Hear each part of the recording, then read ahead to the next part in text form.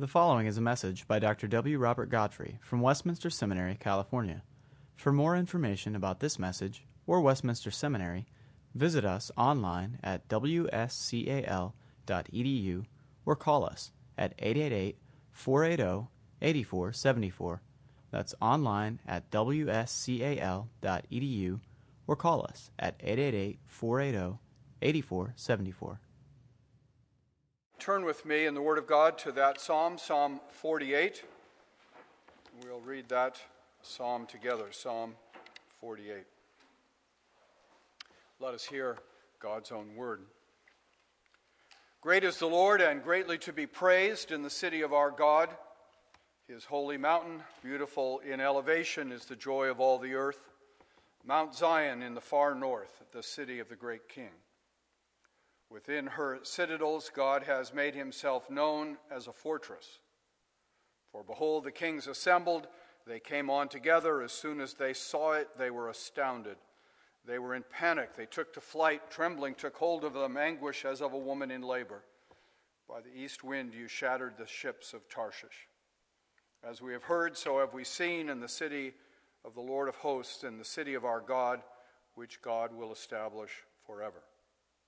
We have thought on your steadfast love, O God, in the midst of your temple. As your name, O God, so your praises reaches to the ends of the earth. Your right hand is filled with righteousness. Let Mount Zion be glad. Let the daughters of Jerusalem rejoice because of your judgments. Walk about Zion. Go around her. Number her towers. Consider well her ramparts. Go through her citadels, that you may tell the next generation that this is God, our God forever and ever. He will guide us forever. So far the reading of God's word. It's always a privilege and a challenge to speak to the last chapel of semester. One always suspects that the students who most need to be here won't be, that those who are here are either distracted by other calls of duty or are comatose, but I'm glad that you made the effort to be here, and I hope that the Word of God will be an encouragement to us in whatever circumstances of life we face, challenges and blessings as the semester comes to the end. The second book of the Psalter tends to focus on the king and the kingdom of God. And particularly near the beginning, we have a series of psalms celebrating that theme. Psalm 45 celebrating the king, Psalms 46 and 47 celebrating the kingdom, and now this Psalm 48 celebrating the capital of that kingdom on Mount Zion.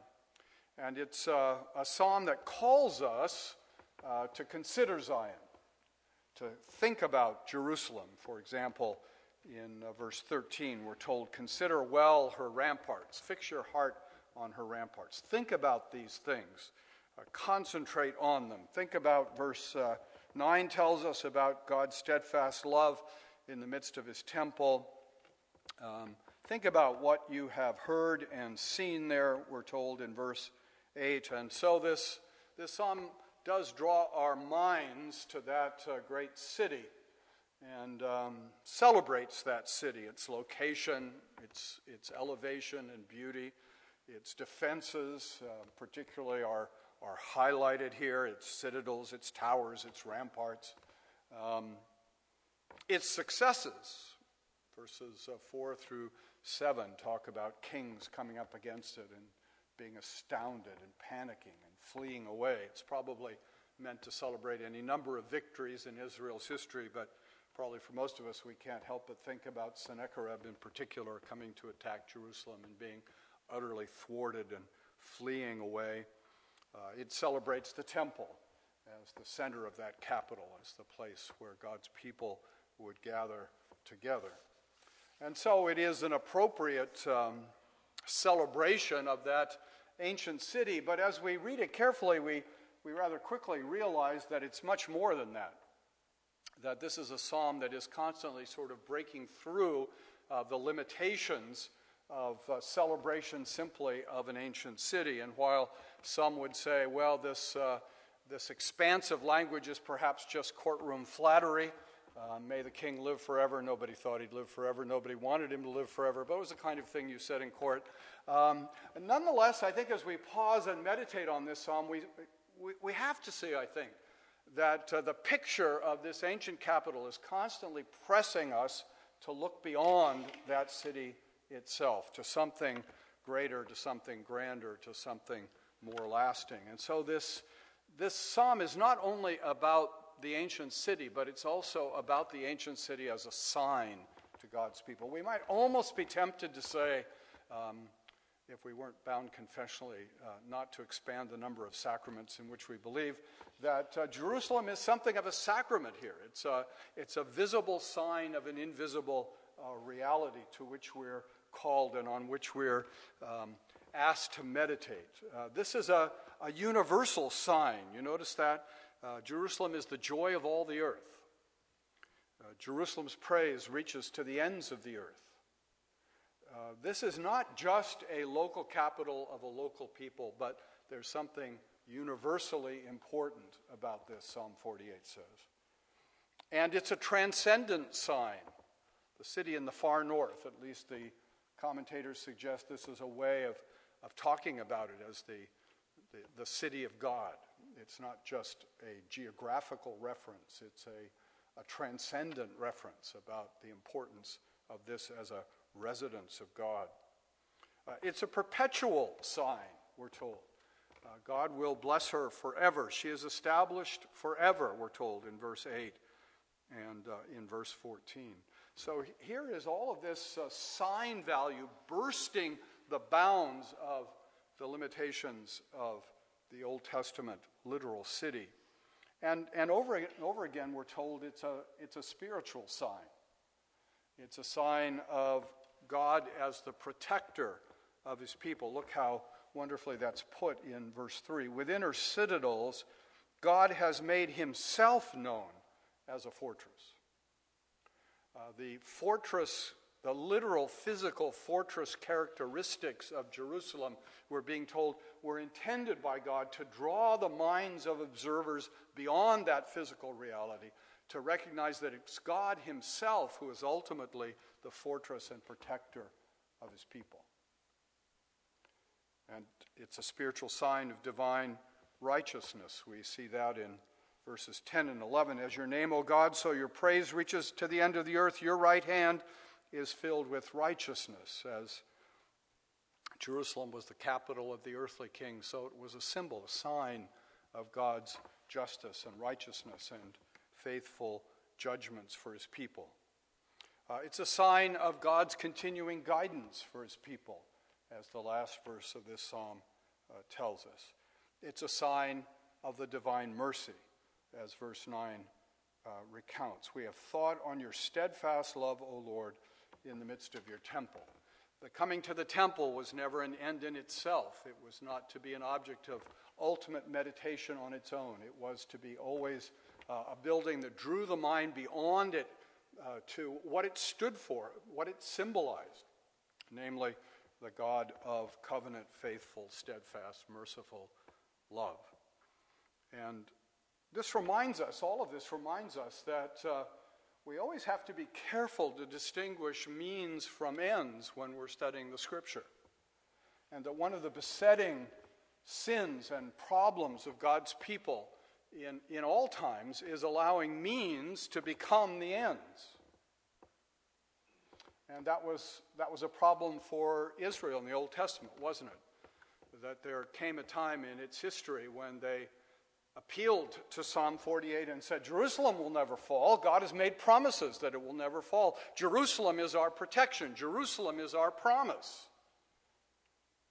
And they had missed putting their faith and hope in God, and instead put their faith and hope in the city.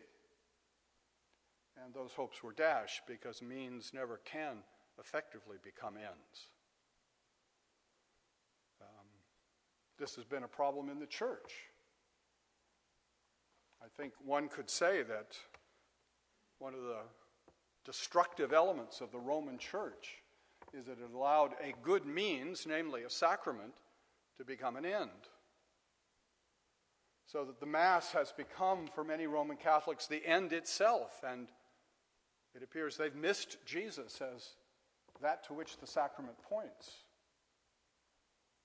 We see that with the Pharisees, don't we, in the New Testament, as we read about the confrontation between Jesus and the Pharisees in John chapter 5. You search the Scriptures for eternal life, but you've made them an end in themselves. And you've missed the point, Jesus says, that they speak of me.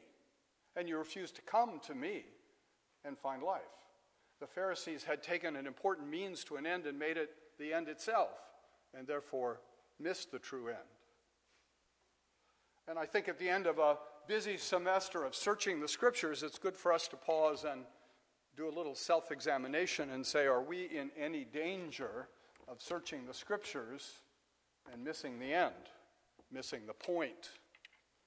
Wouldn't that be tragic, to be like the Pharisees, profoundly knowledgeable in the content of Scripture, profoundly able to pass the most difficult Hebrew exam? I don't know how they do on Greek exams, but they'd have done well on Hebrew exams, and yet have missed the point that it's all about Jesus. It's all about his saving work. It's all about his saving mission in the world. And this great psalm challenges us to remember God has appointed the ends and the means. Dr. Clark and I would be so thrilled if at the end of this semester you decided you wanted to sing more psalms. But it would be tragic to sing more psalms and not see Jesus in the psalms. Or to sing more psalms as a means to the end of just fighting with fellow Christians. We want to study the Scriptures. We want to know the Scriptures. We want to be filled with the Scriptures. But to the end that God has appointed, that we would know Jesus more, that we would know his saving love. And so when we go back and look at what this psalm celebrates, we realize that we ultimately find that preeminently in Jesus, don't we?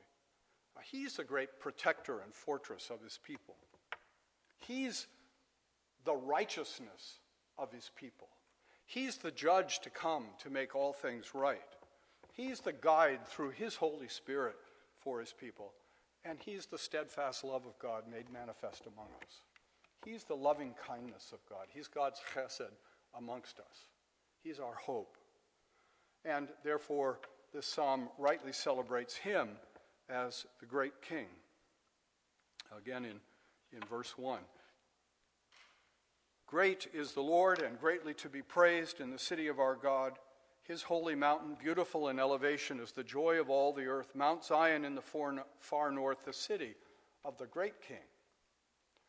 Even the king in his capital in the Old Testament was, in a sense, a sign pointing beyond himself to the great king, to God himself, but to Jesus as God come in the flesh to be the king of his people. That's what this psalm celebrates. That's what this psalm calls us to.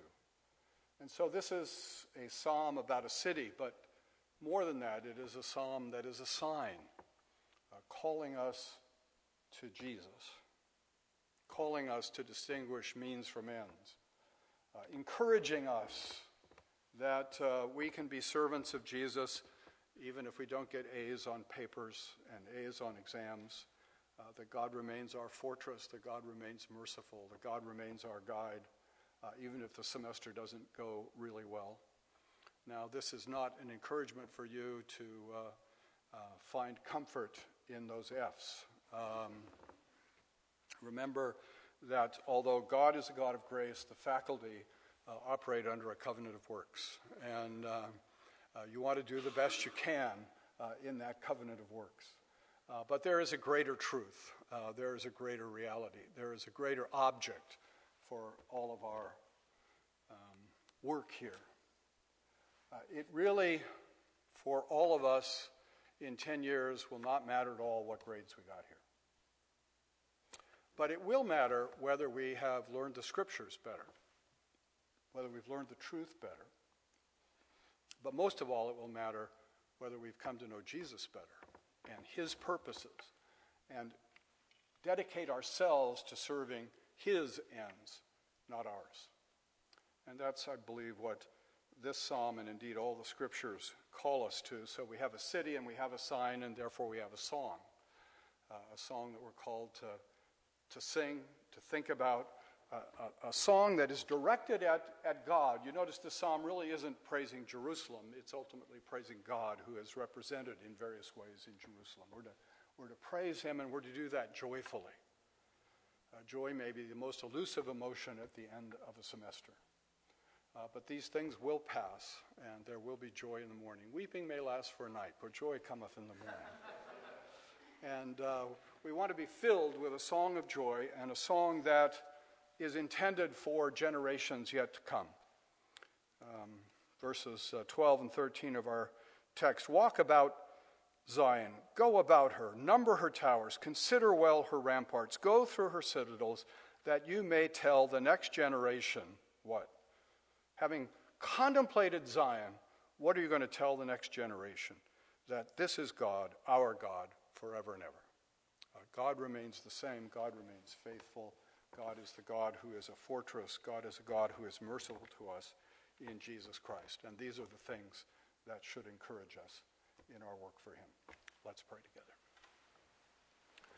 Father, how thankful we are that your word comes to encourage us, that your word comes to inform us, but most of all, that your word comes to lead us to Jesus.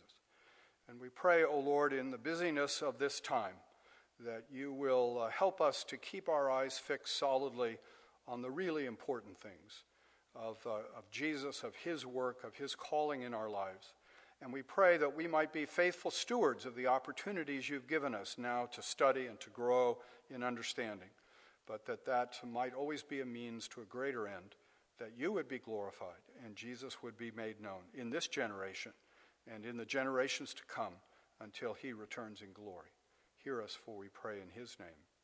Amen. Copyright 2012, Westminster Seminary, California. All rights reserved. You are permitted to reproduce and distribute this material in any format, provided that you do not alter the wording in any way and that you do not charge a fee beyond the cost of reproduction. For web posting, a link to this document on our website is preferred.